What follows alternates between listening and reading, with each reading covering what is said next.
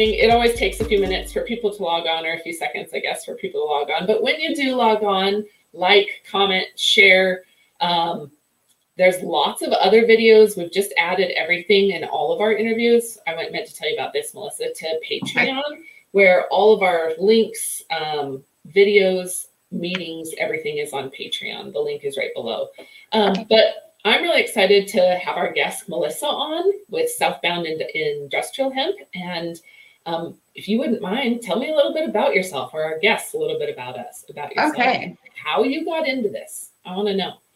Okay, I'll start a little bit with myself, and then I'll branch off into Southbound Industrial Hemp and what that is. So my name is Melissa Nelson. I have a bachelor's in biology and a master's in agriculture from Colorado State. I am a crop research scientist and own my own facility here in Great Bend, Kansas. So a lot of people don't realize what crop research is and what that entails.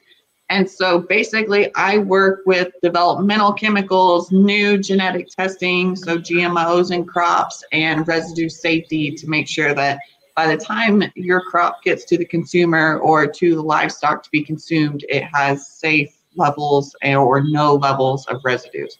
So that's really what my job entails. In a nutshell, I'm helping develop the label that will be submitted to the EPA for commercial labeling. So that makes me feel. So when in order for my husband as a commercial farmer, in order for him to use the products on his farm, it has to go through 5 to 7 years of testing in the field. So that's my job. And then the EPA regulates that. And they say, yes, this product is safe. It's for sale. No, this product is not safe. And this is all based upon data that I and other independent researchers all over the world have comprised. So they send off big reports and the EPA reviews them, and then it either gets approved or denied. So I love it because it's a part of a bigger picture. You know, every piece of data that I'm collecting in the field for all these crops that I work with will eventually help my friends and family in the agricultural community. Because, you know, if I produce less than excellent data, they could get a less than excellent product, and that's going to affect their bottom line. So it's really important to me to continually produce work that is extremely detailed, valid, to the T for the protocol, so that way it's consistent throughout the world where all these other trials are as well. So that's Performance Crop Research. That's my company and kind of my baby that I've grown. And I've been in research this will be my 8th year. That has slowly grown into South Bend Industrial Hemp. I'm co-owning that with my husband and my brother-in-law. They are 4th generation farmers here in Great Bend, Kansas. And so I married into that family farm. Aaron came to me, end of 2018, when we learned that 2019 they would be allowing licenses to be applied here in Kansas to grow. And he said, we should grow hemp. And I said, I don't do pot. That's not my thing. And he goes, no, that's not what hemp is. And I said, okay, whatever. And bless my husband, amazing guy, but he's definitely the idea guy. He has a new business and a new idea weekly. And so my brother-in-law and I, we pretty much sort through them and we're like, can't do that one. That's too much time. This is a good idea. We'll run with this. And so I started doing some more research about hemp, and I loved the research aspect of it because it'd basically be a niche within my niche industry. So I loved the opportunity of that. And then I love the opportunity of the potential for a new cash crop for farmers. At that time, wheat prices were pathetic. They're still not super great. Corn prices were extremely low, and so were beans and milo. So anything had that potential of being a new cash crop. So we jumped in. We applied for 2 licenses in 2019. We did grow CBD because that was the hot market at that time. But our passion and our focus is in fiber and grain and large scale agricultural production. So we did that in 2019. We had 2 different grows. Our fiber and grain grow was successful in terms of education, not super successful in terms of tonnage produced. Was a good learning experience. I'm glad we had it because I think that's what turned around and made 2020 so great for us. Our CBD grow went well. We found, just like everybody else, it was very hard to offload that biomass. So I actually formulated products, and we make everything here on our farm. So our land to your hand. And the big reason that I got into that is I was doing so much educating about CBD and all these talks, and people were weary. They said, how do I know what's a good product? And how do I read these COAs and things like that? And so I just decided to make my own, because then I knew exactly what was in them. I trusted who made them. And so we moved forward from there, and it really took off for us. So CBD line, 2020 rolls around. We have our CBD grow again as well. And we decided to put fiber and grain underneath the pivot. So that way we can control the rainfall. We found in 2019, we grew it as a dry land crop. The timing of when we put it in, we tried to follow wheat and make it a rotational crop in that term.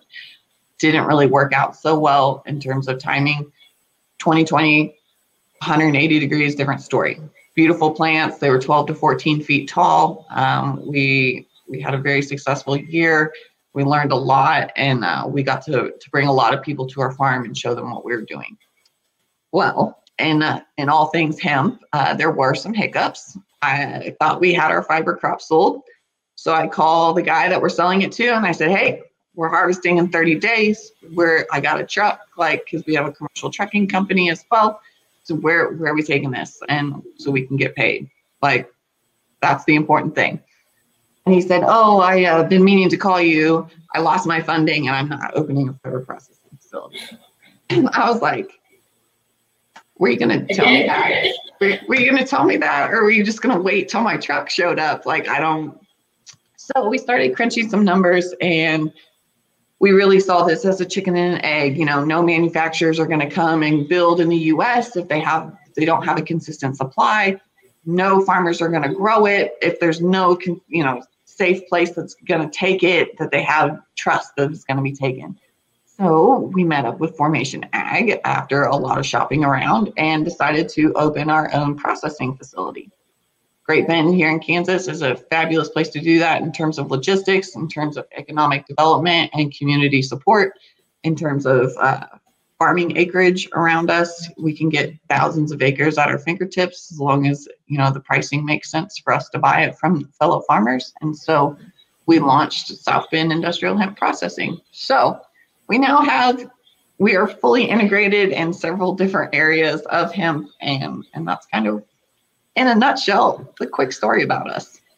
Okay, so can you we were talking about switching from any of these other traditional crops or commodities, right? What have you grown previously? And what was if you can put to numbers or some idea to why hemp is a solution? Why did you find it advantageous to go in on so many levels? Okay, yes. So everything has to make sense. At the end of the day, we are still diversified farmers. We highly encourage farmers not to go 100% in on this. Diversify your farm. It is meant to be a rotational crop. It is meant to be worked in. And so we still grow and have grown corn, soybeans, milo, winter wheat. We grow a little bit of teff grass, which is a warm season, high protein hay. We've kind of phased the teff grass out, and we've moved the hemp in to replace those acres. So we're very much using it as a rotational crop within our farm. In terms of why we're doing this, we definitely see this as a future. And one thing that you can kind of think of, when you are putting more acres into hemp, you are pulling more acres out of corn, soy, wheat, these different commodities. And I'll just use the Midwest, for example, because that's where I'm at. Those prices are going to go up. It's the supply demand. You guys have seen it in high school, that X chart. When supply goes up, your demand goes. It all makes sense. It's going to help your pricing by converting those acres over to hemp. At the end of the day, and what we really focus on is you have to have a place to go for it. Otherwise, you are just contributing to the 2019 CBD crash. if everybody puts in hemp, everybody puts in hemp, everybody puts in hemp, and then we have this oversupply, your price is going to tank because people are trying to offload it for anything instead of nothing, or, you know, instead of sitting on it. So we're very particular about who we work with, how many acres we contract. We want to make sure within our fiber processing facility, we can offload those acres after it's been decorticated. Very important that the numbers make sense. Okay, so there's a couple of things that I'm curious about. Okay. How many acres for volume do you need, and what end market are you selling into? Like, what's your, you know, when you talk about, like, what does this contract look like? Because I hear over and over again that really determines what you're growing. Correct. Right? How it's harvested. You have to start with the end in mind. So you can kind of do some math, and it's how you want your facility ran. So our machine does 1.8 tons per hour. And so if you go 1.8 tons and you want to times it by, let's say you run a 9-hour shift a day, and then 6 days a week, you know, you are running nearly 98 tons a week. A typical acre or a typical farm is going to produce, we'll just say for dual purpose, so you're growing for grain and fiber, we'll do 4 tons per acre to be conservative. You know, so that's 24.3 tons or acres per week to meet your demand. So that can grow exponentially. So let's say you run a 16-hour shift, or maybe your plant runs 24/7. I mean, that's the numbers that you have to do to make sure that you're not oversupplying the industry with unused acres. In terms of that, we have farmers within our growers group. We call it a growers group, because one of the things that was really important to the processing facility when we started it was we wanted farmers to get in at a point where they felt comfortable and they could do so with minimal risk. You know, we understand that this industry is going to explode, so we need to set ourselves up to be successful in the 2, 3, 5 years, 10 years down the road. And so many farmers in our group are growing 10 acres, 50 acres. You know, they're not putting in their whole farm, and we're helping them be successful this 2020 season. And so that way, in 2 years, when our facility explodes and we're opening, you know, and we need 10,000 acres, I can say, hey, I need 2 pivots, and I'll give you premium pricing to do it because you've been in my growers group. I know you can produce a high quality crop. Let's grow together. Right. And so that's exactly. And so we're trying to think long term. We're trying to set the industry as well as ourselves up for success. We're trying to help our fellow farmers, because at the end of the day, we are farmers. We are for farmers, supporting the ag industry and making sure that they're taken care of. That is really the most important part to us. Yeah. So talk to me about what the harvesting looks like. So this is pretty talk about, and can you break down really generic? I always forget this because when I talk about hemp, I know industrial hemp compared to low THC, right? Mm-hmm. And so I'm not sure everybody else understands. When we talk about harvesting, it's a completely different process than harvesting CBD. Yes. Okay. So just to kind of give you guys an idea, and I love talking basic ag terms as well. Like, I love educating.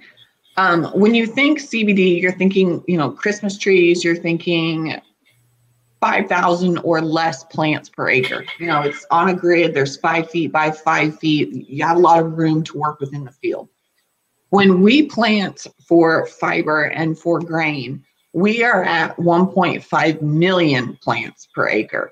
You know, it's, if you're not in agriculture, it's comparable to a grass lawn. Like, we want it very heavily seeded. We don't want to be able to see the ground.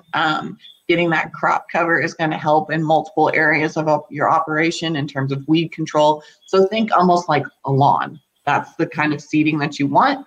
If you are familiar with agriculture, wheat or drilling soybeans is going to be pretty comparable to what we want. Yeah, similar to planting. In terms of harvest, So our goal in 2020 was to only use equipment that we already had on the farm. We wanted to show farmers that you can be successful with the equipment that you already have. Like, this can be a crop that can be integrated within your commercial farm. So if you're harvesting, what equipment or what crops would they be harvesting that would be similar, that they would have similar equipment on hand? Yeah, so if you're growing for fiber only, you just need a swather. And so that would be like what you bale hay with. So you're going to lay it down with a swather, you're going to rake it together and make one big pile, and then you're going to come in with a baler and bale it just as if you would bale. And that is specific to us, because if you're growing hemp, you need to know what your processor wants. For us, we want large round bales because that's what feeds our machine. Some companies want square bales. So again, begin with the end in mind, have that lined up so you can sell your product and get the price that you deserve. Because I can't offer a good price to square bales because I've got a lot of hand labor into that. So we request from our growers large round bales. If you are going to grow for grain, you can just use, we are a Case family farm. You can see in my picture, Red Blooded Kansas. That's actually my husband right there. Yeah. And then that's my stepson right up there. We did a big promotion thing with Case IH and highlighting family farms in our area. So we don't. Awesome. Yeah, Red Blooded Kansas. So that's what that is. We're Case IH, and we run an 80-10 combine. So a big draper head is the equipment that you're going to utilize to harvest that grain. A draper head is comparable for beans or for soybeans beans, wheat, or milo. So that's going to be kind of, you want the big draper head with the reel that really pulls it in. Okay. Yeah. Okay, what about redding in field? You know, some of these industries, that's a concern because of the secondary processing and the mold, right? What types of steps have to be taken to eliminate that, or what do farmers need to be aware of? So redding is still a very much developing area of the hemp industry. It's all pretty developing, but redding seems to be the least, I think it's overlooked. Yeah.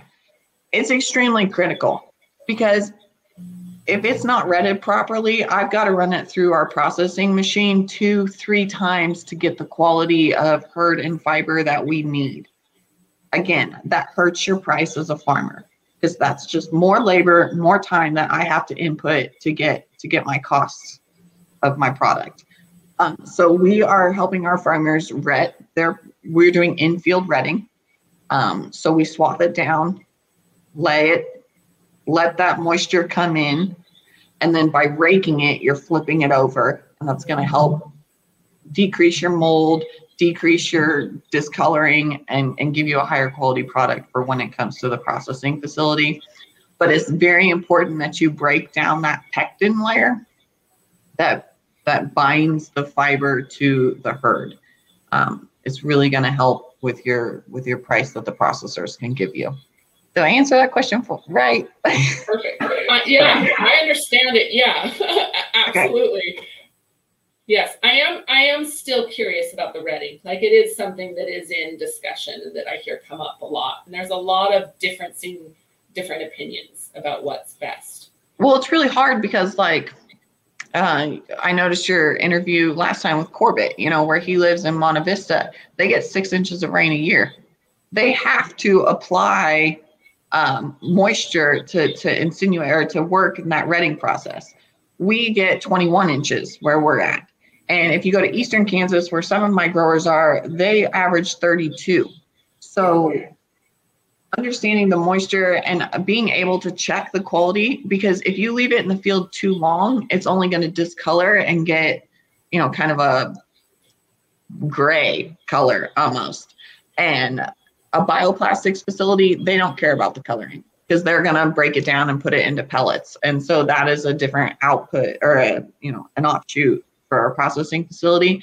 But if you have a company that's working for animal herd or, wanting to buy for animal herd, they care about the appearance of their herd. They want it to be nice and uniform color and all these things because it's in their horse stalls typically. So understanding the redding process is very important for you to be successful.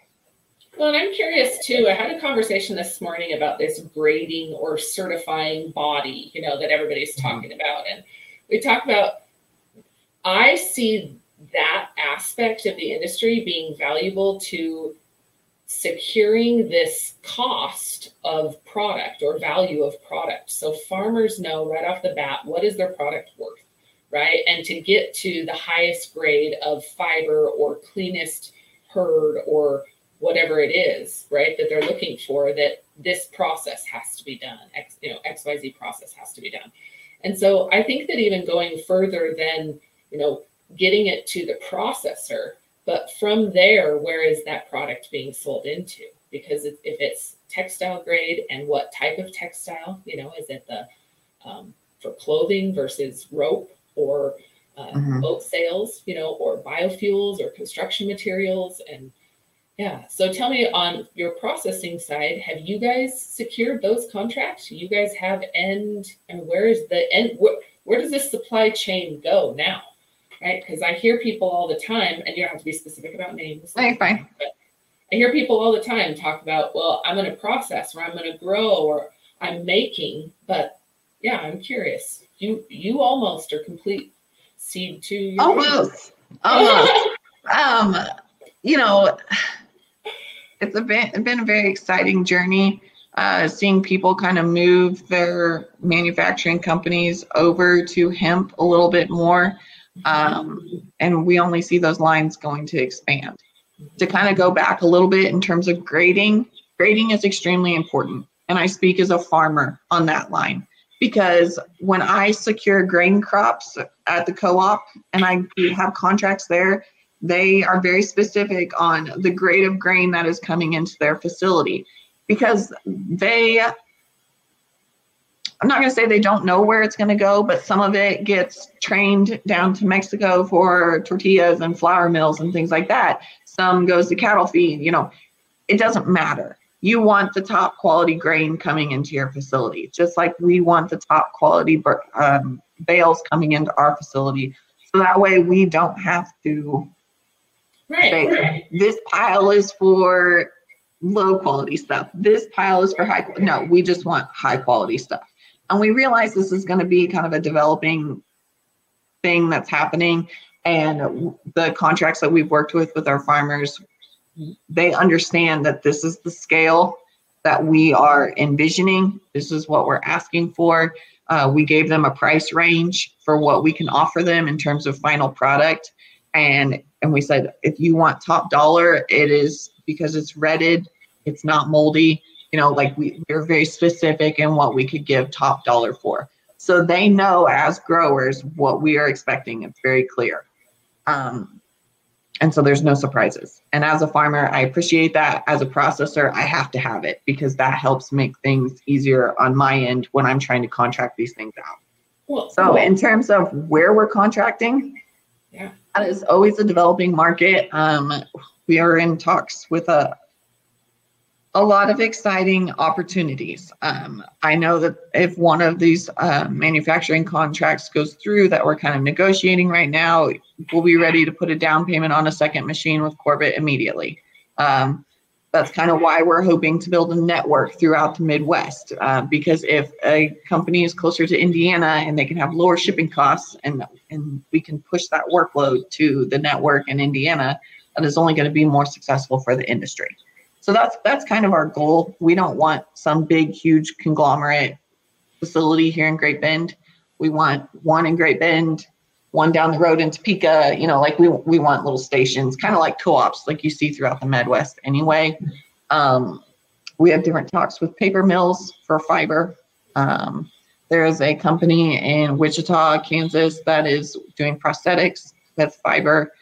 They want long lined fiber, so understanding the long and the short lined. Thankfully, our machine produces a lot of long fiber. So that opens a different market for us in terms of textiles and things like that. Mm-hmm. And then there's several bioplastic facilities here in Kansas that are very excited to work with us because it just helps tell a story. And that is one of the most beautiful things about agriculture is the story. A lot of people are so far removed from the farm, but being able to tell that story in these bioplastic facilities can tell a story that is coming from a Kansas farm, from a Kansas processor. Like it helps everybody. So different avenues that we've got going on. A lot of balls up in the air that we're trying to keep out there, but it's happening. So. Okay, so we've said quite a few times, right, that collaboration and education are key in order to grow this industry. What does that look like outside of your organization? You know, who's the ideal person to be collaborating with and group to be collaborating with? Or how do we create that so that we can really move this industry forward? I don't know if there's an ideal group. I mean, I would consider almost everybody ideal because this industry is so big that, you know, there's really not a whole lot of competition. If you see competition and you are already undercutting other people and other facilities, you're only going to hurt yourself because this industry is so small right now. If you aren't a good grower or a good processor, and but when I say good, I mean just honest, forthcoming, you know, like basic business principles that I think are basic. But remember, there's no such thing as common sense. Yeah, I'm learning that. But what do they say? Never assume. It only makes an ass out of you and me. Yeah, I'm learning that. But I think working together. Like I had a guy call me and he said, I've never grown before. I want to be involved in the hemp industry. And I said, well, okay. So you're not a grower, and that's okay because there's so many other places. Like, right. Tell me something that you do, or what is an area that you're in? Well, he's in construction and he's in insulation. And I said, okay, well then let's maybe explore hemp insulation. And he's like, I didn't even know that was a thing. So now he's working with binders and he's actually bought some herd from us to do his garage. And so that way he's looking to take this big. And it's the type of industry you can either be a mile wide and an inch deep, or you can be an inch wide and a mile deep. And I really encourage people to find their niche within this industry and go a mile deep, because we're currently at that like half mile wide, half mile deep. Like we're pretty spread out. It's hard. It is hard. And if you can find so much, I think you said it well, there's an incredible amount of work. People used to always say, well, how is it going? And I was like, I feel like I'm eating an elephant with a baby spoon. So I've tried to stay in my lane, you know, in focusing on this piece of the industry. And because it is, even I look at the industry more like the tech. Tech is in everything, right? Mm-hmm. Hemp is going to be in everything you see eventually. Yes. And we really, yes, we have our fingers in a lot of areas, but we care about our farmers. Like that's ultimately why we're opening the processing facility. We care about our farmers. We have the CBD line because we care about our community and people finding reliable products. You know, we care about our people, and that's really where we're a mile deep at. Well, and I think that what you did and what I really respect is you saw a need and have fulfilled a need. Like the processing is a need, the research is a need. Nobody raises their hand and says, hey, I want to dive in for 7 years or 8 years into research before we start processing and really building product, right? It's something that you know you needed and you enjoy it. And because of your hard work, we're reaping the benefits, or other people are reaping the benefits. So I commend both you and your husband and all of the hard work. So as much as you say spread out, you have a great amount of experience and resources behind you, and a network that is, priceless in my opinion. So. Oh, and the network continues to grow. And it's funny the different networks that we bring in, because Like, we're a part of the Hemp Feed Coalition, so we understand the importance of that. You know, we deal a lot with Formation Ag, and we've gotten to make those connections with them in terms of processing and that. On the flip side, we do a lot of educational speaking. So being able to connect with just the day-to-day consumer of these products and teaching them potential of this, like those connections is really why we do this. It's been what would you say so your most frequently asked questions are? You know, what people that are coming up? Yeah, I'm curious. When I started, it was, why are you in weed? Which this is the most exciting part to me, is seeing the development of this. Like, we got laughed at in town. Our community only has like 10,000 people in it. It's extremely small. And the next town over is 30 minutes and it has 2,000 people in it. And so word gets around. It's pretty small. And, you know, you walk into the bank and it's like, oh, it's the wacky weed lady. And I'm like, no, we were always very clear from the beginning. No, we are industrial hemp. And we would bring law enforcement out, like we have annual open houses and things like that. So the first one was, what's the difference? And what I found is that you really have to find a way to connect something that they're already they already know that is tangible. And so what I do for people is I'm like, okay, let's think about this. We go into a supermarket, you go to the vegetable section and you go to the peppers and you're like, I need peppers. Well, you have bell peppers and you have jalapeno peppers. I would say the bell peppers would be comparable to industrial hemp. You have the jalapeno peppers, which is marijuana. These are both a pepper, but these are two very different peppers. Then you go to your bell peppers and you've got orange peppers, yellow peppers, and green peppers. Well, this is kind of like fiber, grain, and CBD production. Mm-hmm. They're all a bell pepper, but three very different bell peppers. So and then people, you can see the light come on and they're like, okay, like I can connect this to something that I'm already familiar with. So we've kind of moved past that. And that's been exciting to kind of help educate people. And then they can turn around and because they understand the analogy that you use, they can tell somebody else. And so it's funny when I talk to people now in different groups, they tell me about the bell pepper and how they see that. And I'm like, oh, I know where you got that. Like, I've said that, you know, and so that's kind of cool. But questions now, I think it's mainly, where can this product go? Like, what can we do with this product? And then a lot of people in our area are very much into grain production. We have so many cattle feedlots around where we're at in central Kansas. And these are not small feedlots. They're, 50,000, 100,000 head. And so being able to integrate this new crop with such high nutritional value, they want to know how they can be involved and how they can utilize it. So. How long do you think it's going to be until we're mainstream, until hemp is really in the majority of our products? What's our time frame, do you think? In terms of like raw materials, like grain and things like that, a year, two. I think like it's a domino effect. Once this gets rolling, and we're at that point where that domino is about to tip. There's a lot of things that are about to happen, and that's what just keeps driving us forward on the hard days. Is we're almost there. We've got some amazing people driving this industry, and so I see it coming. In terms of like mainstream production, I think that's going to be closer to the 5-year mark in terms of products, because you have to make it cost effective.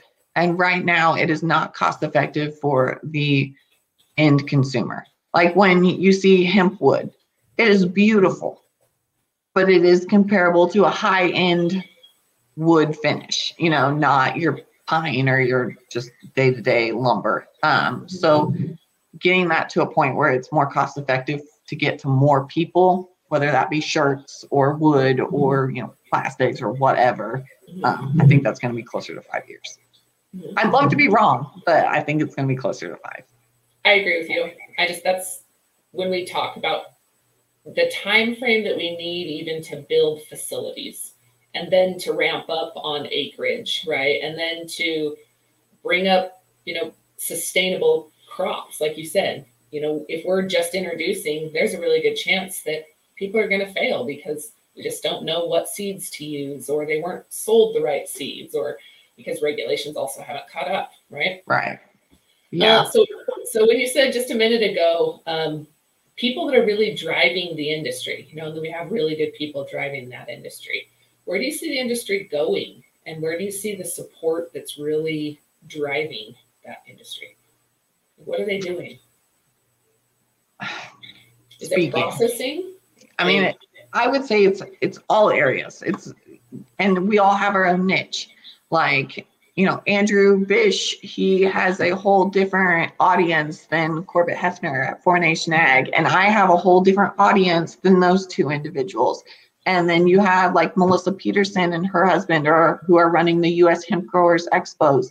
The amount of education that they're being able to open to people at these Nebraska ag shows, Iowa ag shows, the seminars that they're putting on, that reaches a whole different area that I can't even touch because, once we start planting here on April 19th, I don't leave our farm until like October.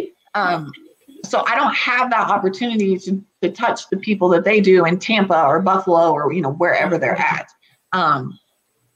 You're right.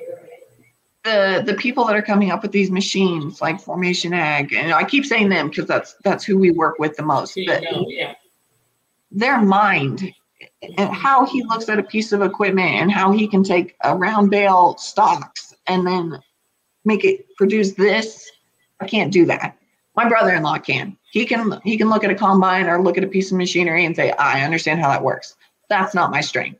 My strength is numbers and math and the science and the plant pathology. That's where I thrive. So there's just so many different areas. And then you have like I&D Hemp, or you have Healthy Seed Oils up in South Dakota that is doing that for hemp hearts. Like, there's so many amazing people in this industry.